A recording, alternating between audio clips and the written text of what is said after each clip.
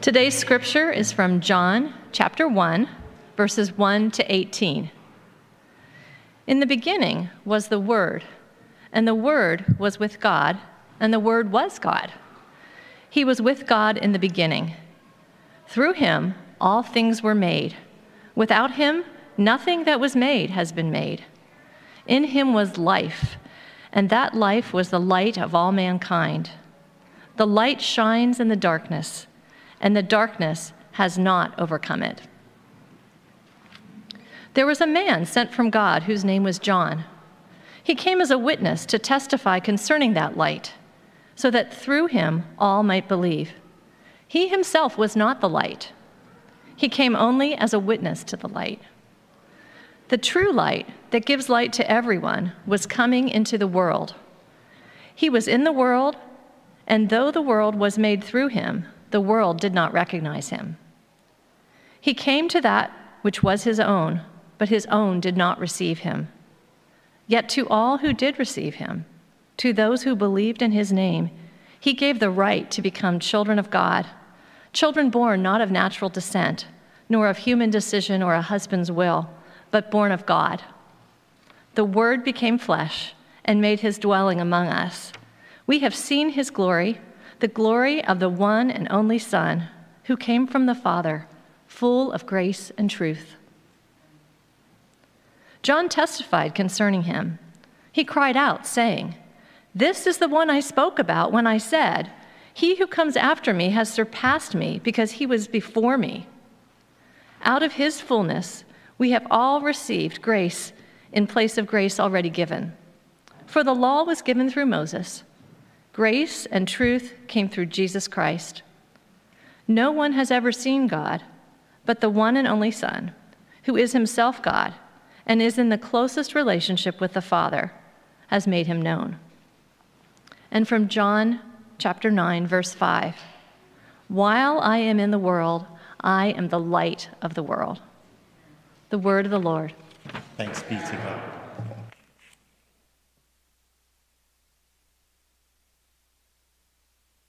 Well, we've been singing and reflecting on light. But before we continue, I wanted to give you a heads up. We're just going to begin a little bit dark. There's a litany of death statistics concerning issues that dominate our media now. If it feels heavy, feel free to pause or get up and disconnect for a bit, but I promise we're not staying dark for the entire time. On the screen, you'll see a list of deaths in America. So mental health, suicide, 48,000 people die every year. This is according to 2019 CDC stats. Drug overdoses, 71,000. Gun violence, 40,000 deaths per year. So we're talking tens of thousands per year of these very unfortunate and hopefully unnecessary deaths. But we can't, of course, ignore COVID, right? COVID in over 2 years, this is not an annual figure, we're almost 800,000 deaths. Worldwide, that's 5.2 million deaths. But how do these numbers compare to other big historical issues in America, like slavery and the North American genocide of indigenous peoples? So in the transatlantic slave, just in the transport of slaves over those decades, 10 to 12 million Africans were transported to America, and about 15 to 25% died en route. So generously, let's say 3 million people died in this travel across the Atlantic Ocean. This, of course, doesn't account for those who died while under slavery here stateside. Indigenous peoples in North America, they estimate about between 1 million or up to 15 million population of indigenous peoples here in North America. And then when the settlers arrived by 1900, there's an estimated population, the lowest, is 237,000 people. So from as high as 15 million down to 237,000 people. So in America, slavery and indigenous genocide are in the single-digit to maybe double-digit millions. Okay, so let's look at the 20th century. America in the West might think of these massive tragedies like World Wars. So they come up on the screen. Yeah, World War I, 17 million people died. In World War II, 85 million people died, civilian and military. So those are big numbers. And of that 85 million, 6 million were Jews, who 2/3 of the Jewish population in Europe were extinguished. No, so now we're no longer in the tens of thousands or hundreds. We're in the tens of millions of unnecessary deaths. So that's from a very Western perspective. Let's expand it to a bit more global. The Russian Civil War at the beginning of the 20th century, 5 to 9 million people died. And when Stalin took over, there's estimates between 6 to 61 million people were killed under his leadership. And then you have, right next to Russia, you have China, Civil War. 8 to 12 million people died in that conflict. And when Mao took over, there was estimated 45 to 77 million people who were killed under his leadership. Then you have maybe closer to today, we have Cambodian Civil War, 2 million deaths out of a population of 8 million. It's a quarter of the population gone. Congo Civil War, just around the turn of this century, about 5 million people died in that.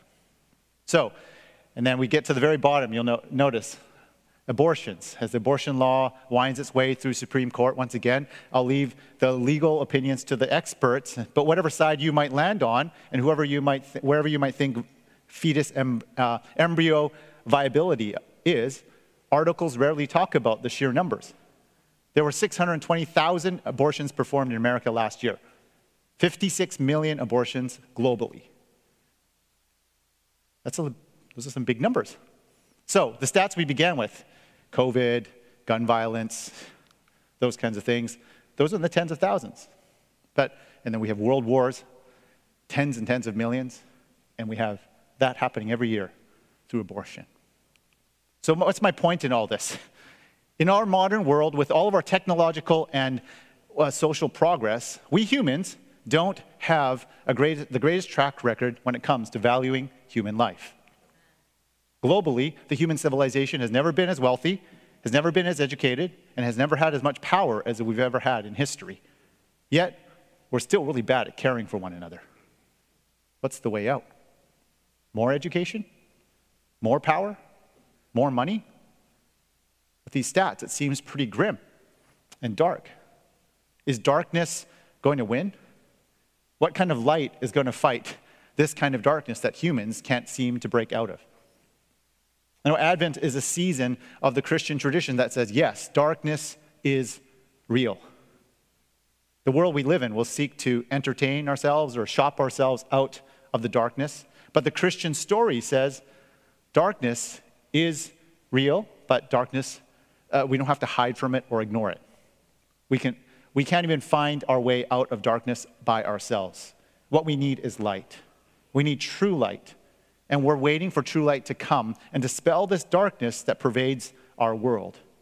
And we join together with generations past to remember the past arrival, but also the future arrival of Jesus, the true light of the world.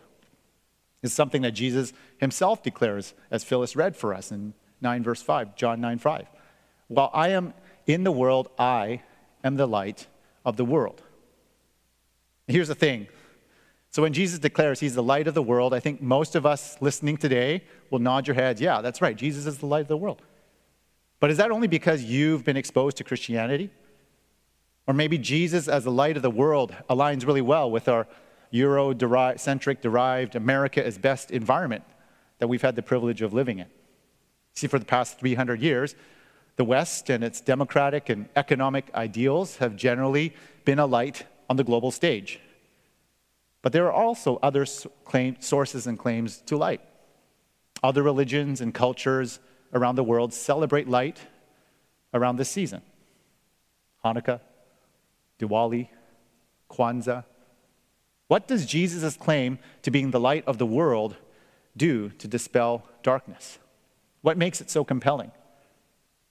In John's prologue to the gospel, we find that he declares two essential qualities of Jesus as light. True light in the Word and true light in God.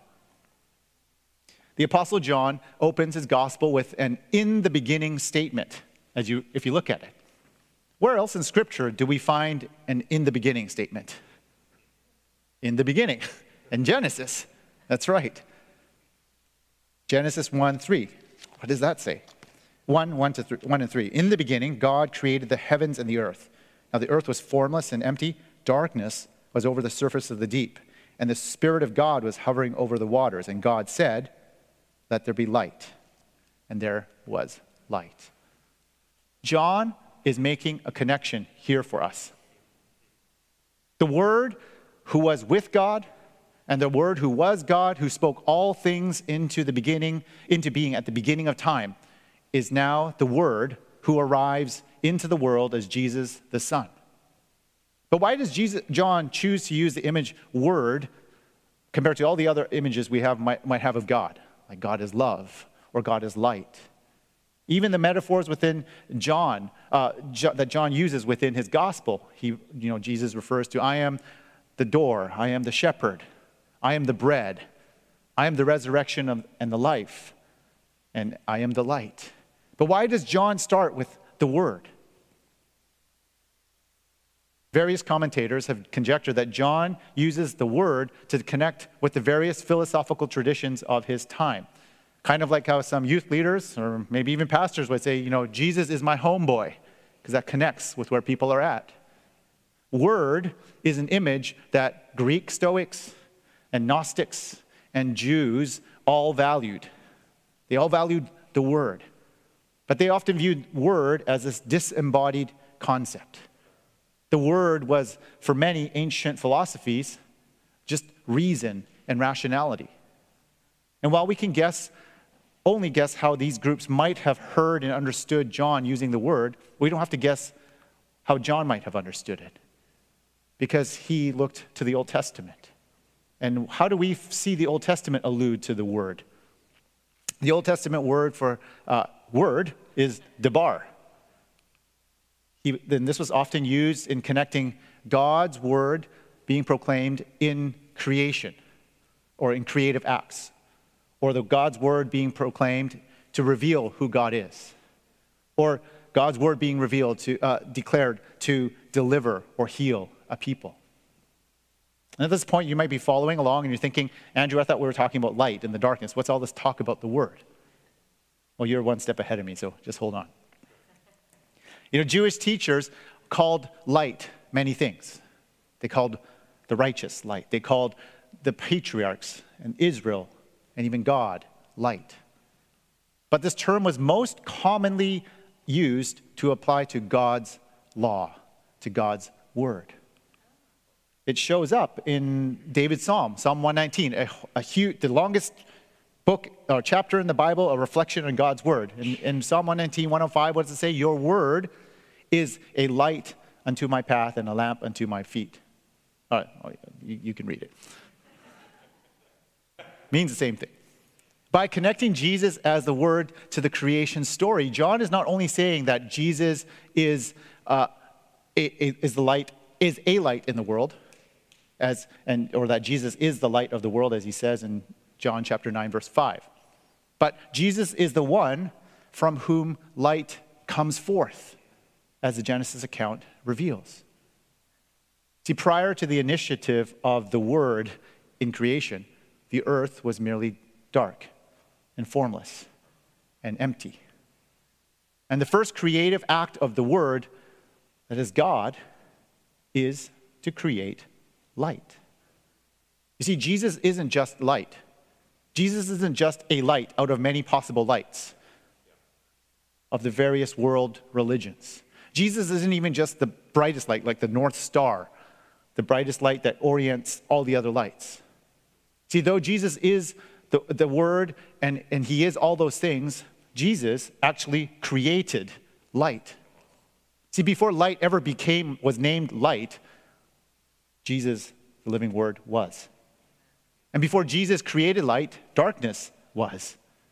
And light only exists because of the action of Jesus, the living Word. And we're in a season of the year where many faiths celebrate light as part of their traditions. As I mentioned earlier, our Jewish friends celebrate Hanukkah. We're lighting the 8 candles of the menorah to remember how God provided oil to the temple menorah to keep it lit in the 2nd century BC. Others celebrate Kwanzaa, lighting candles to commemorate the shared struggles and hopes of people of African descent. Our Hindu and Sikh and Jainite friends from the Indian subcontinent will celebrate Diwali to remember the victory of light over darkness, good over evil, and knowledge over ignorance. But it's only the Christian faith that makes this audacious claim to connect our celebration of light, which we do, lighting candles, connect that celebration of light to remembering the Word, the one who created light.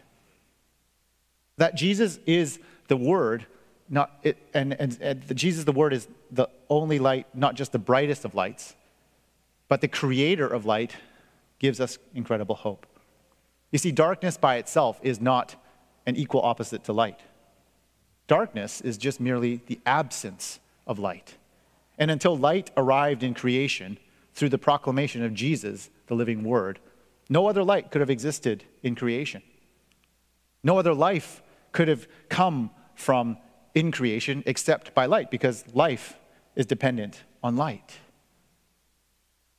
And in light of this litany of death statistics that I began with this morning, we realize that darkness and heaviness, the darkness and heaviness we feel about them is just merely the absence of true light.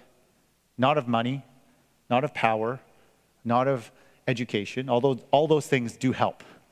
It's the absence of the fullness of true light penetrating those dark places in our broken world. That Jesus is the living Word who was there in the beginning to initiate light reminds us of an even more substantial hope, though.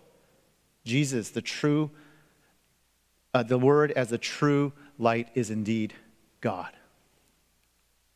John uses the image Word here as this gateway, as a doorway to all the other images that we find of who God is. And isn't that what words do for us? Jesus, the living Word, opens up all these other things.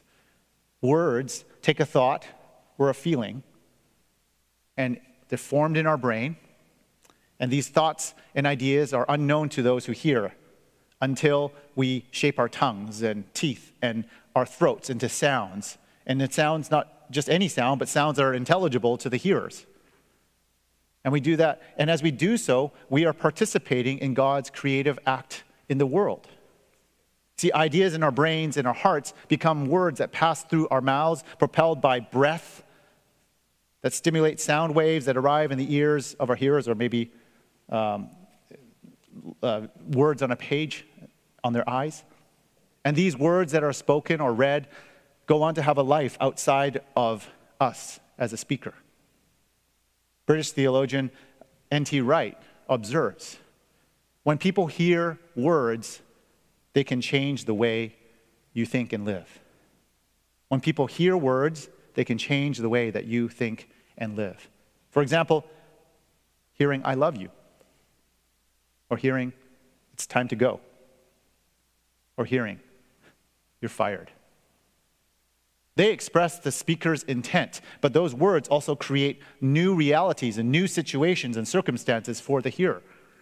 When I hear "I love you," I feel accepted and bonded, and I'm given the capacity to love more. When we hear "it's time to go," that means what we're doing now ends, and we have to move on to something else. When you hear "you're fired," you immediately think, I need to find a new job. How am I going to support my family? How am I going to pay the rent?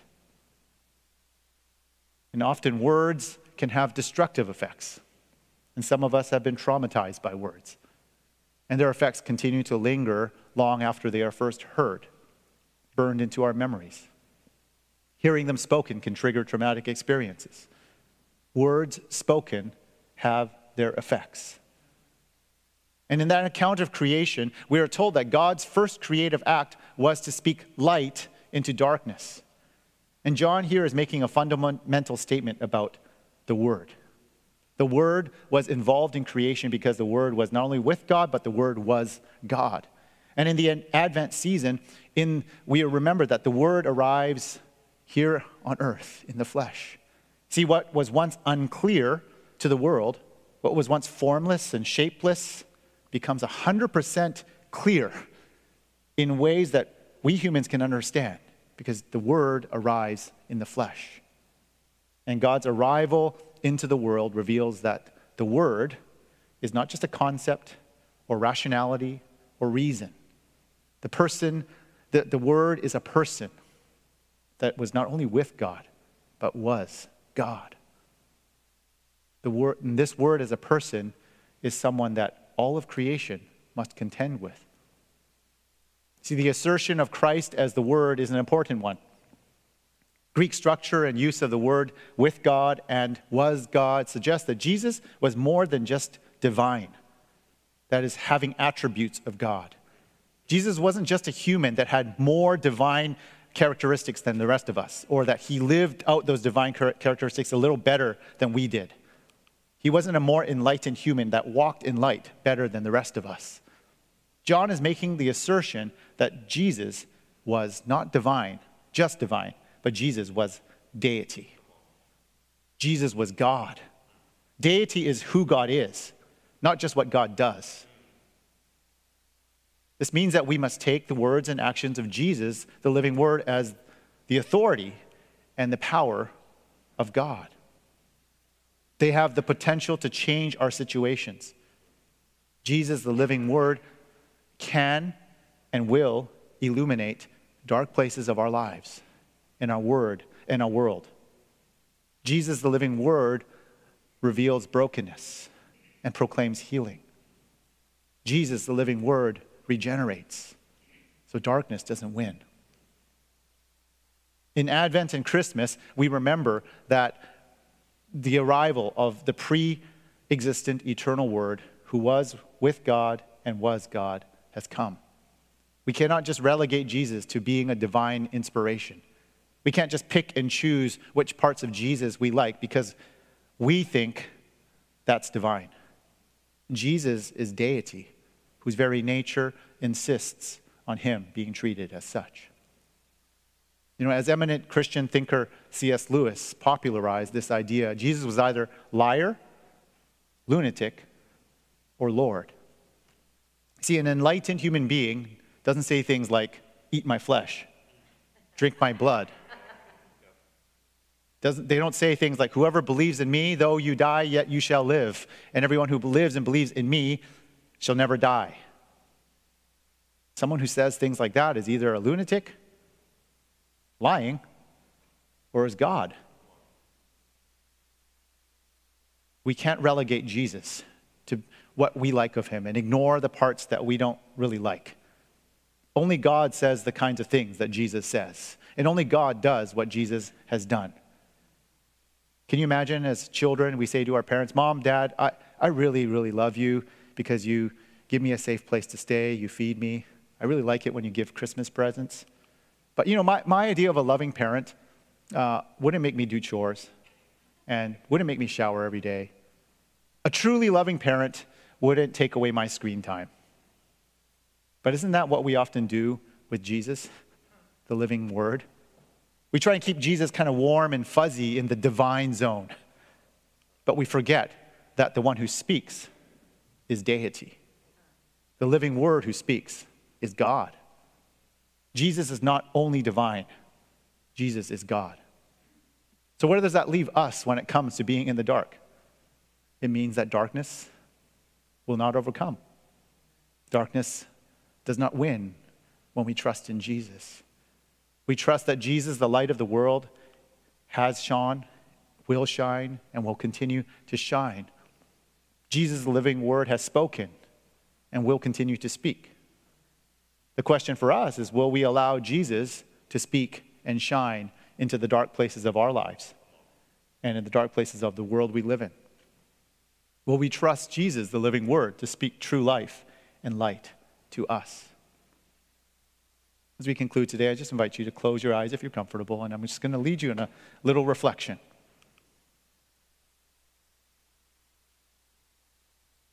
What parts of our hearts and our lives are dark and heavy for us? Can you name them quietly in your heart?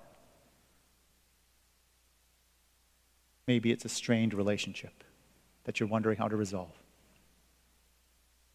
Maybe it's past trauma, words spoken, actions done. They seem to poke their head out in your life at the most inopportune times. So you just want to keep them there in the dark because it's easier. Maybe it's the deep divisions that seem irreconcilable in our world. Maybe it's this whole climate change problem that seems insurmountable. Politicians keep getting together, world leaders, but it never goes beyond talk. Maybe you have a business deal gone wrong. As you hear all these voices that may overwhelm you, do you hear the voice of the living word? Jesus, God, saying perhaps something like the following. My beloved child, do not fear. I've got this. Will you trust me with it? Come along and see. Walk in the light with me. In fact, will you join me in speaking life and light into the dark places of this world that we love, that we live in, and that I love so much? Join me in my work of recreating this world as I've intended. Just wait and see. Just wait and see. My friends, may we hopefully and faithfully wait for you, Jesus. And may we wait actively with you, Jesus. We ask these things in your name. Amen.